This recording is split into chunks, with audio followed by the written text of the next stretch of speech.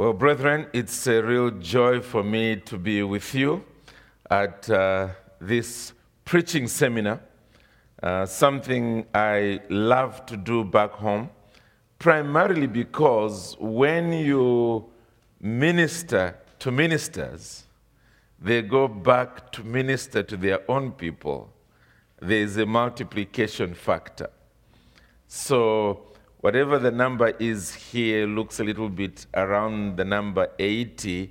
You can be sure that the benefit here will have a rippling effect in due season if we all truly benefit from the subject that is on our hands. Let me give you a little bit of the lay of the land, the way I hope we will proceed. In this first session, we'll be looking at 1 Corinthians chapter 2, more specifically verse 2. But I hope to just enable us to appreciate the principle of preaching Christ, or Christ-centered preaching. And then in the second session, my desire is to have a more workshop-type approach where I want to answer the question of the difficulty that we normally have in dealing with Old Testament passages. I think Christ-centered preaching in the New Testament, if you fail that, you ought to quit the ministry altogether. Jesus is too obviously there in the text. I think most of us have difficulties with the Old Testament and end up with all kinds of weird typology and so forth, or abandon that altogether and instead moralize. David was a good guy, be good as well, kind of thing. And so I want to spend a little bit more time just helping those of us who struggle there to be able to, with integrity, preach Christ in those passages where he is not too obviously present for a casual Bible reader. So that's really the way I want us to proceed. And then I've been assured there will be a Q&A somewhere in the midst of all this. So my counsel is, if anything isn't clear, if what I've said is still leaving you hanging, please let's use the time together to ask questions, and I'll see what I will be able to do. All right. So if the first session sounds like just preaching a sermon to the congregation, it's because it's a little difficult to teach an old dog new tricks. That's what I do for a living.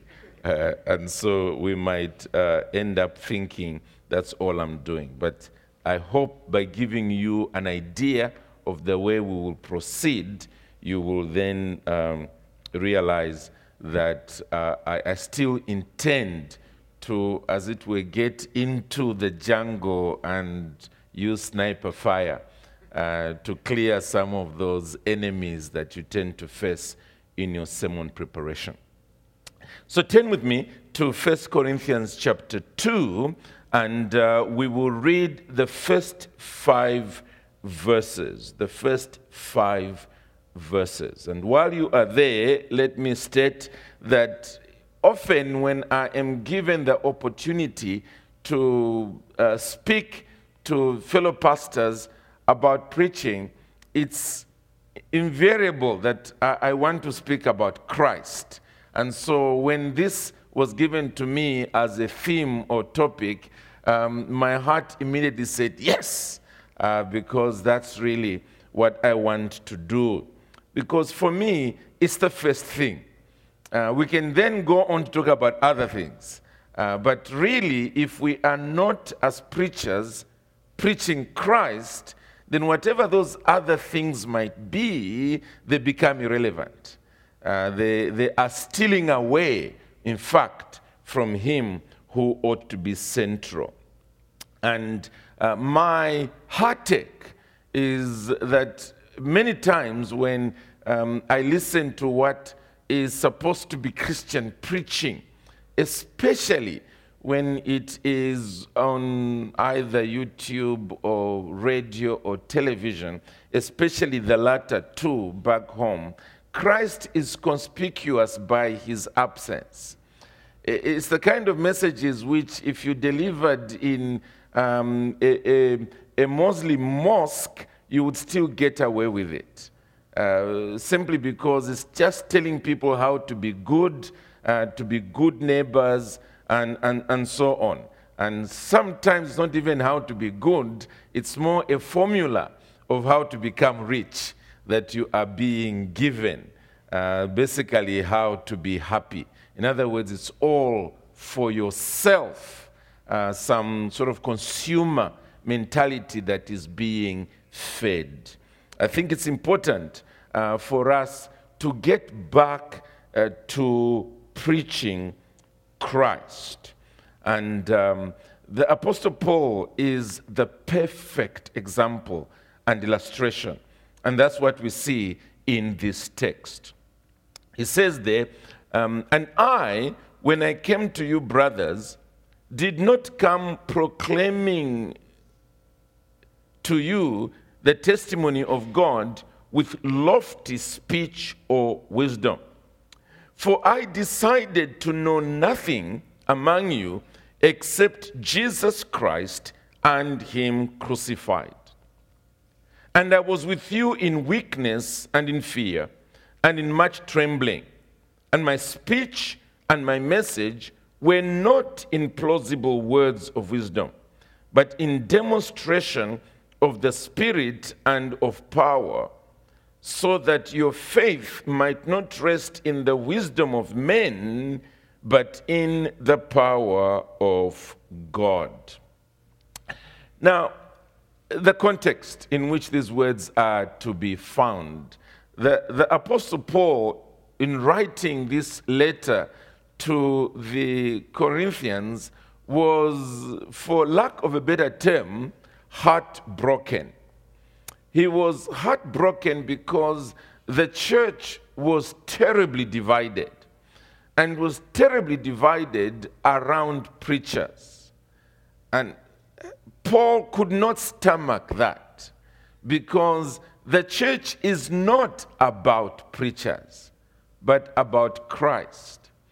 And consequently, he reminded them about his own resolve, that the way he carried out his ministry when he was in Corinth was with a very self-effacing attitude, where it was possible for him to allow others to do ministry. He took 2 steps back to allow them to do so.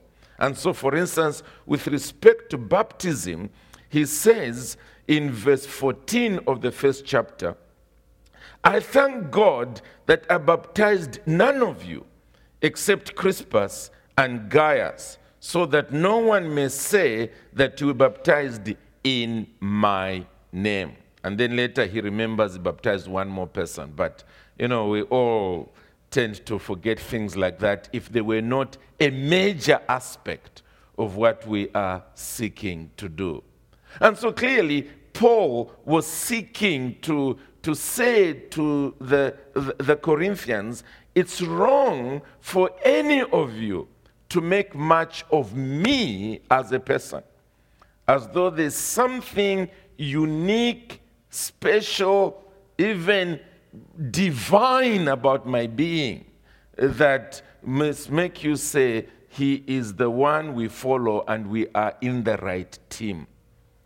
Now, the mentality in Corinth, at least in the Greek world and Roman world in those days, is something you can understand, because it was about who the great orators were, the great philosophers were, and then you were known to be followers of those orators and philosophers. That was the atmosphere in the known world at that time in which the gospel made an entrance, in which Paul was preaching.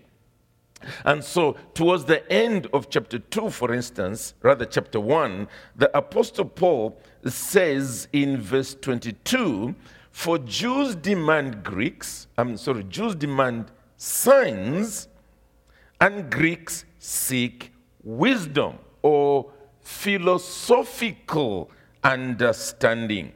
He had mentioned it earlier in verse 20 when he said, where is the one who is wise? Where is the scribe? Where is the debater of this age? That's just the way they thought, that these are the messiahs. These are the ones who will take us into success, progress, and utopia. But as the Apostle Paul goes on to say there, he did not succumb to that mentality. He says in verse 24, verse 23, but we preach Christ crucified. So they are seeking signs, they are seeking wisdom, but instead we preach Christ crucified, a stumbling block to one and folly to the other. Paul preached Christ crucified, which went against the grain. He swam against the tide. But it's very clear that it was a decision he intelligently made. And the reason he gives us in verse 24 and verse 25. But to those who are called, both Jews and Greeks, Christ is the power of God and the wisdom of God. That's why we are preaching Christ crucified, because he is the one who saves. Or as he puts it in verse 25, for the foolishness of God is wiser than men, and the weakness of God is stronger than men. Which leads us to our text, because in our text, he's simply coming back to all that he has said in chapter 1, but he is now simply summarizing. And I love the way he puts it. He says, and I, when I came to you, brothers. He's recalling his visit to Corinth, his evangelistic visit, his missionary visit. And he says, when I came, I did not come with the mindset of the world, which was to proclaim to you God's testimony with lofty speech and wisdom. In other words, that same mindset of oratorical philosophers. Said, I didn't do it. Now, you'll agree with me that that's what has become popular in the Christian pulpit. It's individuals who have a great ability to play with words, nice cliches, quotable statements that make you go, wow, that's clever. And out of all that, they become nothing more than motivational speakers. That's all. So that at the end of everything they say, when you now pause and say, okay, where is Christ in all this? As I said, he's conspicuous for his absence. Paul says, for me, I decided to know nothing among you except Jesus Christ and him crucified, which I'll come to in a moment. He speaks again about this aspect of human weakness and says, and I was with you in weakness and in fear and much trembling. In other words, I did not present myself on the pulpit with, or wherever it was he was preaching in the marketplace, with the kind of persona that makes you immediately go, wow, who is this? as the orators would often do. But instead, I relied on the Holy Spirit, because He alone takes the gospel and uses it to give life to the dead. And that's what you see in verse 4 and verse 5. My speech and my message were not in plausible words of wisdom, and here it is, but in demonstration of the Spirit and of power, so that your faith might not rest in the wisdom of men, but in the power of God. So that when I'm gone, it's not Paul the great preacher, but Christ the great Savior that remains on your minds. And that's really what we ought to do. I want to spend the rest of this first session in what Paul says in the second verse. He says, "For I decided to know nothing among you except Jesus Christ and Him crucified." First of all, I want to suggest to you that Paul preached Christ to himself. In other words, our first task is to preach Christ to ourselves, which is where we ought to begin, because we cannot commend to others a Christ we do not know. We can't. And as you make your way, for instance, through, say, Philippians, which the Apostle Paul wrote from prison, and yet it's the most joyous epistle that has ever written, you are moved by the expressions that the Apostle Paul makes with respect to what Jesus means to him. And I want us to quickly peep there. I've got at least three passages or verses from Philippians. One is Philippians 1:21. Philippians 1:21. And all I want us to do here is to capture something of how Paul knew Christ in terms of the atmosphere, the emotion. And then to ask ourselves, does this represent anything concerning my own emotion with respect to Christ? In chapter 1 and verse 21, the Apostle Paul puts it this way: "For to me, to live is Christ, and to die is gain." At this point, he's speaking about his hope for the future, whether the brethren ought to pray for him to be delivered out of prison, in other words, to be restored to them, or to be delivered out of prison in order to go to glory. And basically his answer is, I'm not quite sure which of the two you should be praying for. The reason is that to me, to live here on earth, there's only one agenda: Christ, Christ, Christ. That's all.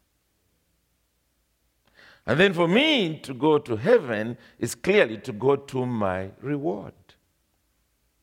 It's that first part that I really want us to be challenged about. Does it represent us?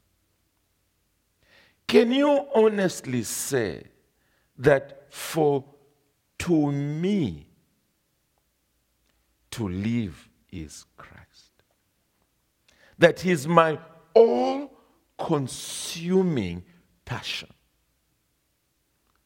That as I live, it's Christ. As I preach, it's Christ. If you take away my preaching ministry, and leave me with Christ, you've still done me a great favor. It's Christ. And even when he speaks about that reward, look at the way he puts it in verse 23. For I am hard pressed between the two. My desire is to depart, and notice, and be with Christ. So even that reward, that gain, is not the streets of gold or some major mansion. It's still Christ. And we seriously need to be challenged about that. Let's go to chapter 3 and verse 8. Chapter 3 and verse 8. I'll begin with verse 7. But whatever gain I had, and he's talking about his outstanding curriculum vitae, his achievements. He says, whatever it is that was to my gain, which he's given in his resume, just a few those verses prior to this, I counted as loss for the sake of Christ. And then he says, and this is again the atmosphere.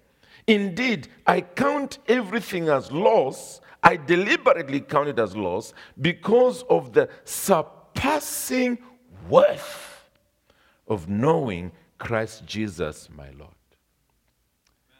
In other words, it's not like somebody snatched it out of my hands. No, I took that powerful resume, opened a trash can, and threw it in there so that with both hands I might embrace Christ. In fact, the appropriate rendering there is that I consider it dung, cow dung, refuse, compared to the excellence, the beauty, the magnificence of knowing Christ. Again, I want to ask, is that the emotion in our beings? Because without that, everything else we'll be talking about here will be like pouring water on a duck's back. You just do this once and it's gone. It won't be internalized. It won't be you. And then one more, and that is 2 verses after this, and it is verse 10. I love the older rendering of this verse. Oh, that I might know him. Oh, that I may know him. That I may know him and the power of his resurrection. Is that your desire? And here is Paul in prison, having served the Lord for so many years, and yet he is saying, I want to know Christ. This is not a young convert, fresh out of the world, still with the trappings of a newborn baby on him.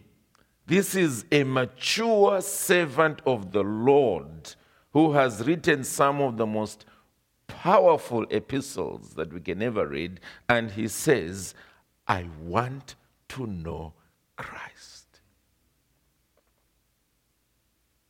So really, I want us to be challenged about that, because going back to our text, the Apostle Paul is saying, for I decided to know nothing among you. He's not saying I decided to preach nothing among you, but I decided to know nothing among you, except Jesus Christ and him crucified.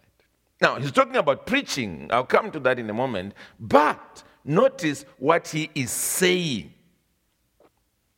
It was that even as I come into Corinth, there is one person I'm in love with, one person I want to continue in a relationship with, and consequently, one person I want to share with you. Christ. I fear, and I'm willing to be wrong, but I fear that one reason why many individuals do not preach Christ is that they don't know him.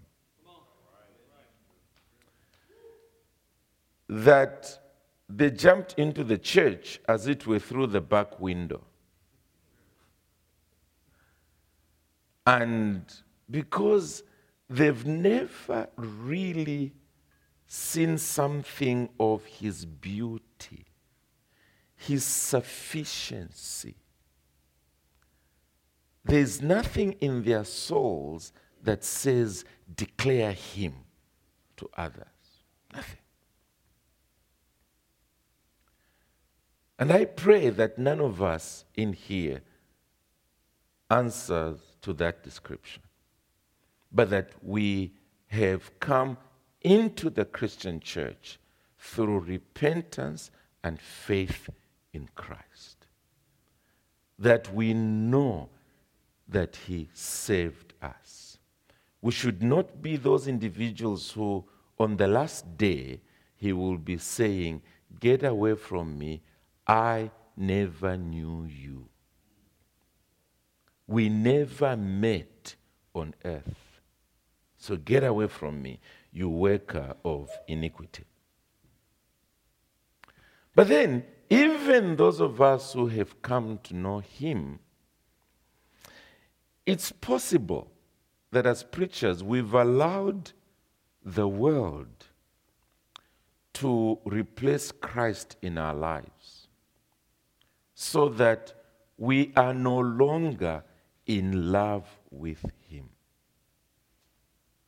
Everything else, perhaps the building of a personal empire, has so captivated us that Christ has been pushed out of our lives and consequently pushed out of our ministry. There's a story told, and most of you will know this, of the Arabian camel. And it's a story of an Arab who was going through the desert with his camel, and at night he pitched up his little tent and began to warm himself in it in order to go to sleep. And while he was sleeping, he felt something cold sort of pushing against his face. And when he opened his eyes, it was his camel. It had put its head into that tent.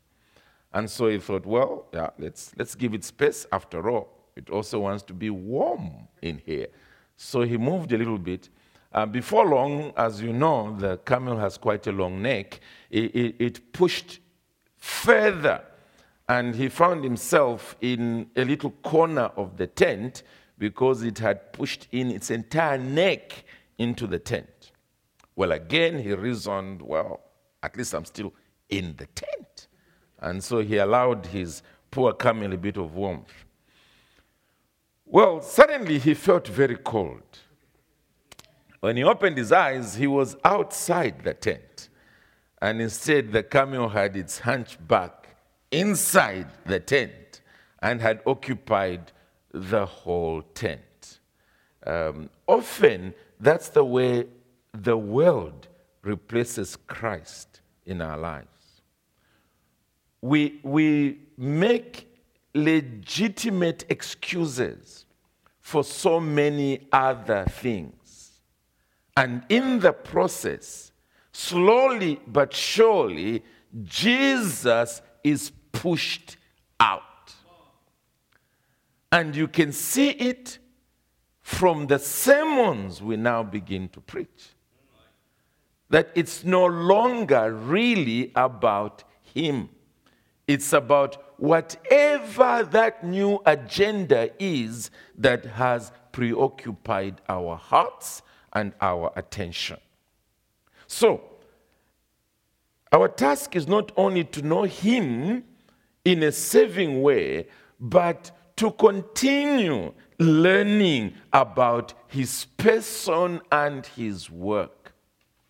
To be preoccupied with Christ himself, applying everything we are learning about him to ourselves, so that we might grow in him more and more.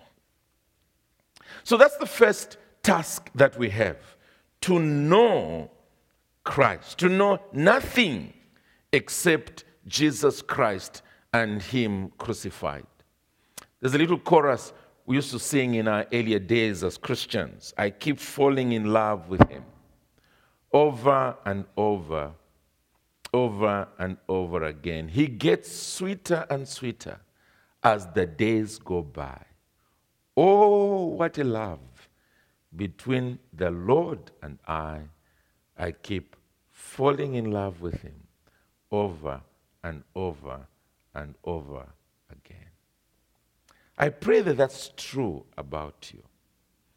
That even in serving him 10 years, 20 years, 30 years, 40 years, I don't know how many years you've been serving the Lord, that you are still able to testify that you are in a genuine love relationship with your bridegroom, the Lord Jesus Christ. Amen.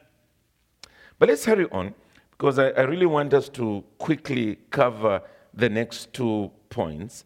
The Apostle Paul was determined to know Christ in his evangelistic preaching, which is the second point I want us to consider. It's very clear that that's what he had in mind here by the phrase, and I, when I came to you, did not proclaim to you the testimony of God with lofty speech and wisdom. It's clear he's speaking about the proclaiming of Christ. And since he's speaking about when I came to you, he came in an evangelistic way.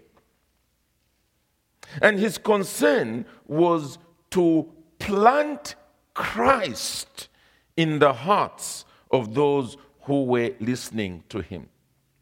I love the way in which he pictures his own evangelistic preaching in Galatians chapter 3, as he is writing to the Galatians. He uses picture language there, but I love it. Galatians 3 and verse 1. He says there, "O foolish Galatians, who has bewitched you? It was before your eyes that Jesus Christ was publicly portrayed as crucified." Now, I love that.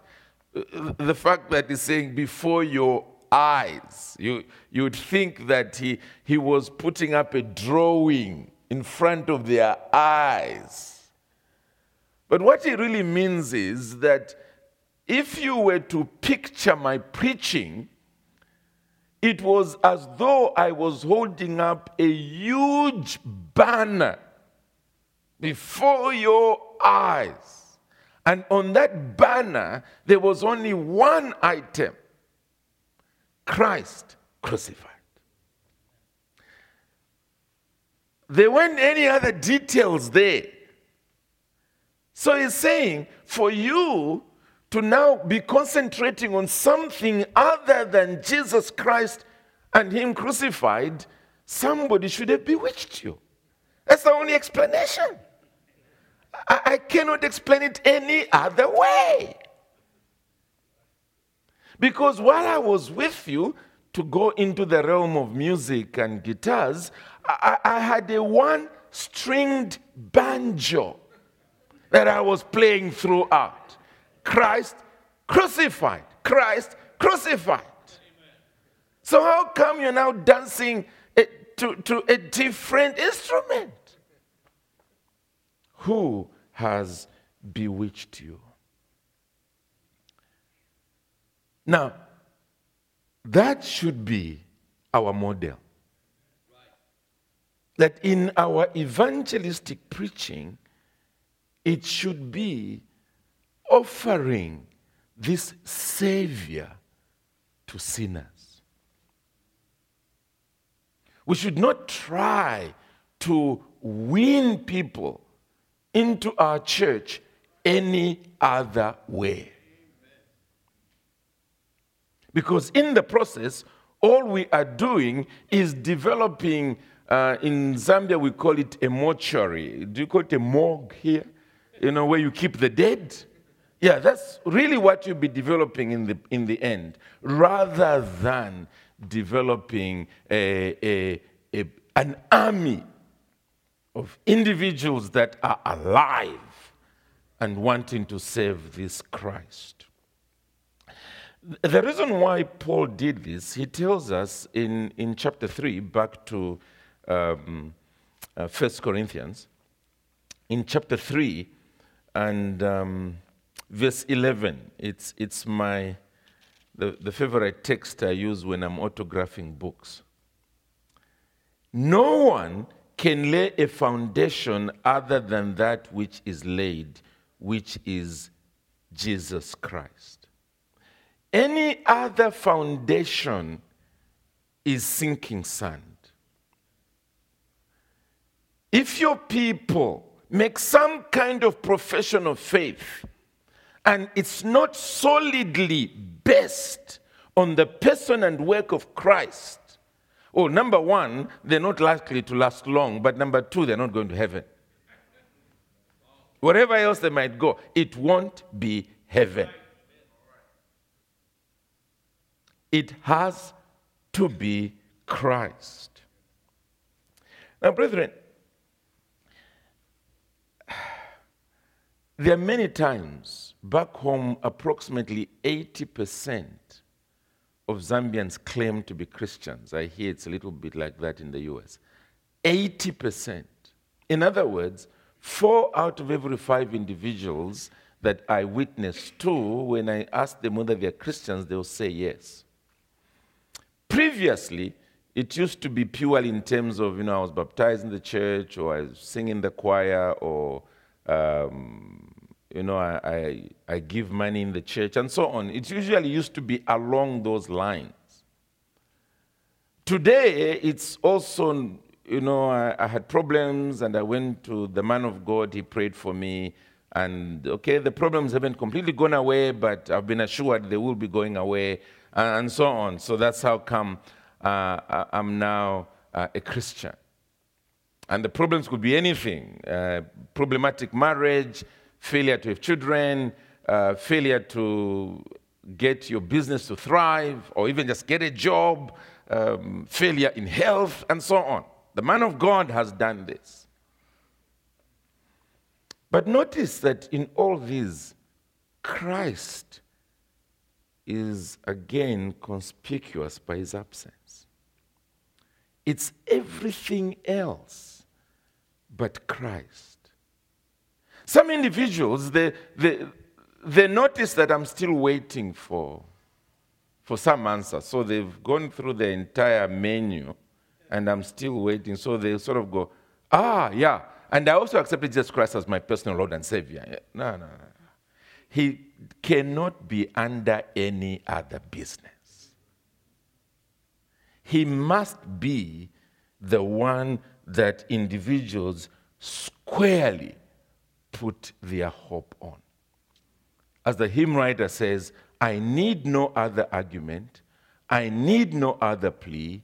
It is enough that Jesus died and that he died for me. That's all. And we ought to ensure that in our evangelistic preaching, we are driving people to Christ and to Christ alone. Let me quickly go on to the second area of application. And that is, the Apostle Paul's Christ-centered preaching did not stop with his evangelistic work. He was also preaching Christ to believers, which we must also do. We must be preaching Christ to believers as well. Now, I don't know whether you've ever done this exercise. I've done it a few times, especially in seminars like this. I would say to pastors, between Romans 1 and Philemon, just open any page and see if Jesus is missing there. In fact, you keep finding in Christ, through Christ, for Christ. I mean, this Christ, Christ, Christ throughout. And it's because Paul cannot counsel believers about anything without making them see that what they need is the person and work of Christ. Try it out. Sadly, that's not what we are finding when we are listening to pastors preaching to Christians or even counseling Christians. I recall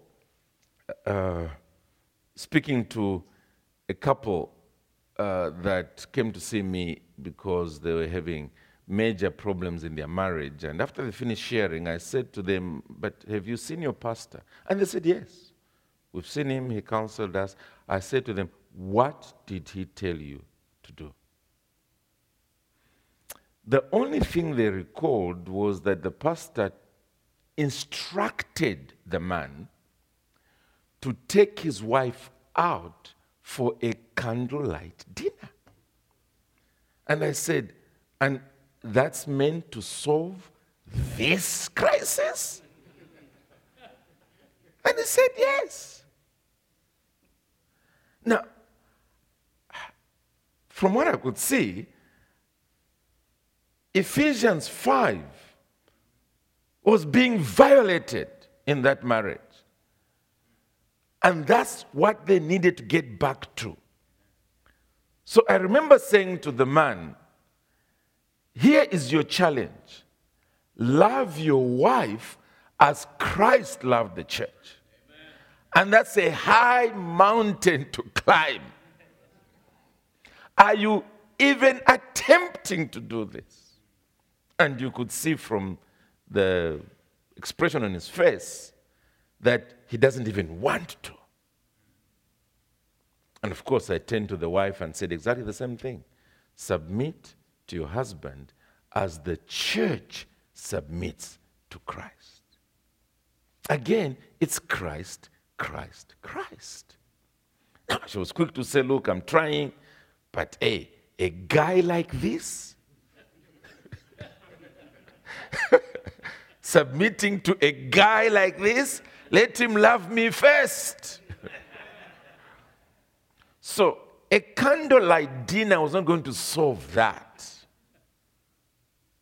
They've since divorced. You see, it must be Christ. And if we know him and seek to love him, then in many ways he becomes our role model. And we begin to see various ways in which we profit from his example. John 16, the Lord Jesus Christ speaks about the work that the Holy Spirit was coming to do. And he puts it this way. John 16, verse 12 to verse 15, and then I really must hurry on. No, I have one more text, and then I must hurry on to close. John 16 and verse 12. "I still have many things to say to you, but you cannot bear them now. When the Spirit of truth comes, he will guide you into all the truth." So just take note of that, all the truth. Now notice.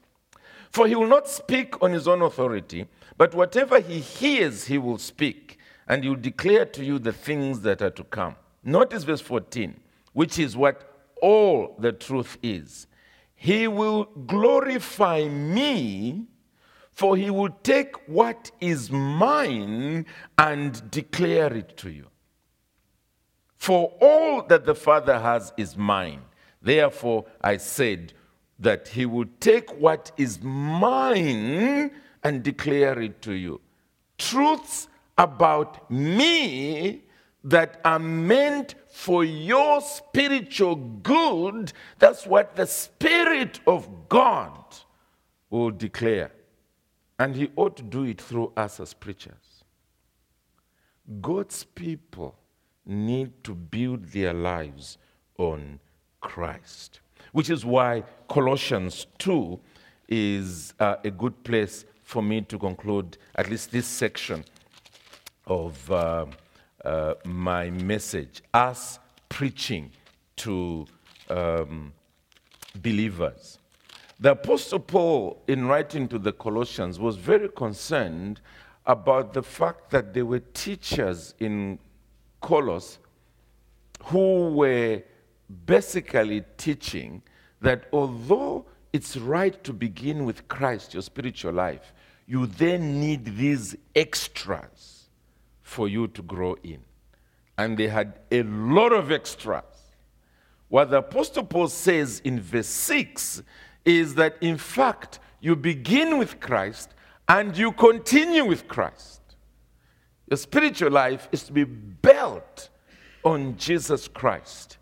Colossians 2 and verse 6. Therefore, as you received Christ Jesus the Lord, so walk in him, rooted and built up in him, and established in the faith, just as you were taught, abounding in thanksgiving. And then he says in verse 8, see to it that no one takes you captive by philosophy and empty deceit according to human tradition, which is what a lot of the motivational speaking is all about. It's sheer worldly common sense. And sometimes it's not even common sense, it's a lie. Deceitfulness. But listen to this. Empty deceit according to human tradition, according to the elemental spirits of the world, and here it is, and not according to Christ. And that's why we are challenged as preachers to help build the lives of God's people on Christ. Well, let me quickly say as I close that we need to be like Paul. We need to have his example. Because Christianity has been plagued by too much or too many personality cults. I belong to this and I belong to this guy and so on and so forth. We need to swim against the tide. We need to be the kind of preachers who God's people will thank us because we did not only preach Christ to them, but we left them loving the Christ even all the more. Because of the knowledge they had of him. Back to that passage in 1 Corinthians 3 where I read verse 11, the Apostle Paul says in verse 12, now if anyone builds on the foundation with gold, silver, precious stones, wood, hay, straw, each one's work will become manifest, for the day will disclose it, because it will be revealed by fire, and the fire will test what sort of work each one has done. Brethren, we do have a judgment to undergo for the work that we are doing. And may it be that when our work is tested, it will be found to have been of durable substance. Amen. And that's Christ alone. Christ alone. It was George Whitefield who cried out towards the end of his ministry, "Let the name of Whitefield perish, but Jesus live forever." And it was at a time when there was a lot of squabbling between those that were benefiting from his ministry and those that were benefiting from the ministries of the Wesleys. And there was a lot of pressure for him to somehow gain a greater following, because a number of individuals were, as it were, crossing over, and Whitefield completely refused. What he wanted was to simply proclaim Christ, even if he is forgotten for the rest of history. Let's save that attitude, so that as men and women listen to us, they'll go home saying, not what a great preacher he is, but what a great Savior Jesus is. Amen. Because we put Christ before them. Oh, finally, the words of John the Baptist, isn't it? Let me decrease, let him increase. Let's pray. Our Father in heaven, help us to have Christ-centered preaching. That might be the regular appetite, regular menu for ourselves, but also for our people. That they may truly rejoice in the unsearchable riches of Christ. That they may continue to be overwhelmed by the height and breadth and length and the depth of the love of God in Christ Jesus. Oh Lord, help us to do just that, for we know that soon you will call us before yourself to give an account for the work you've given us. We ask this in Jesus' name. Amen.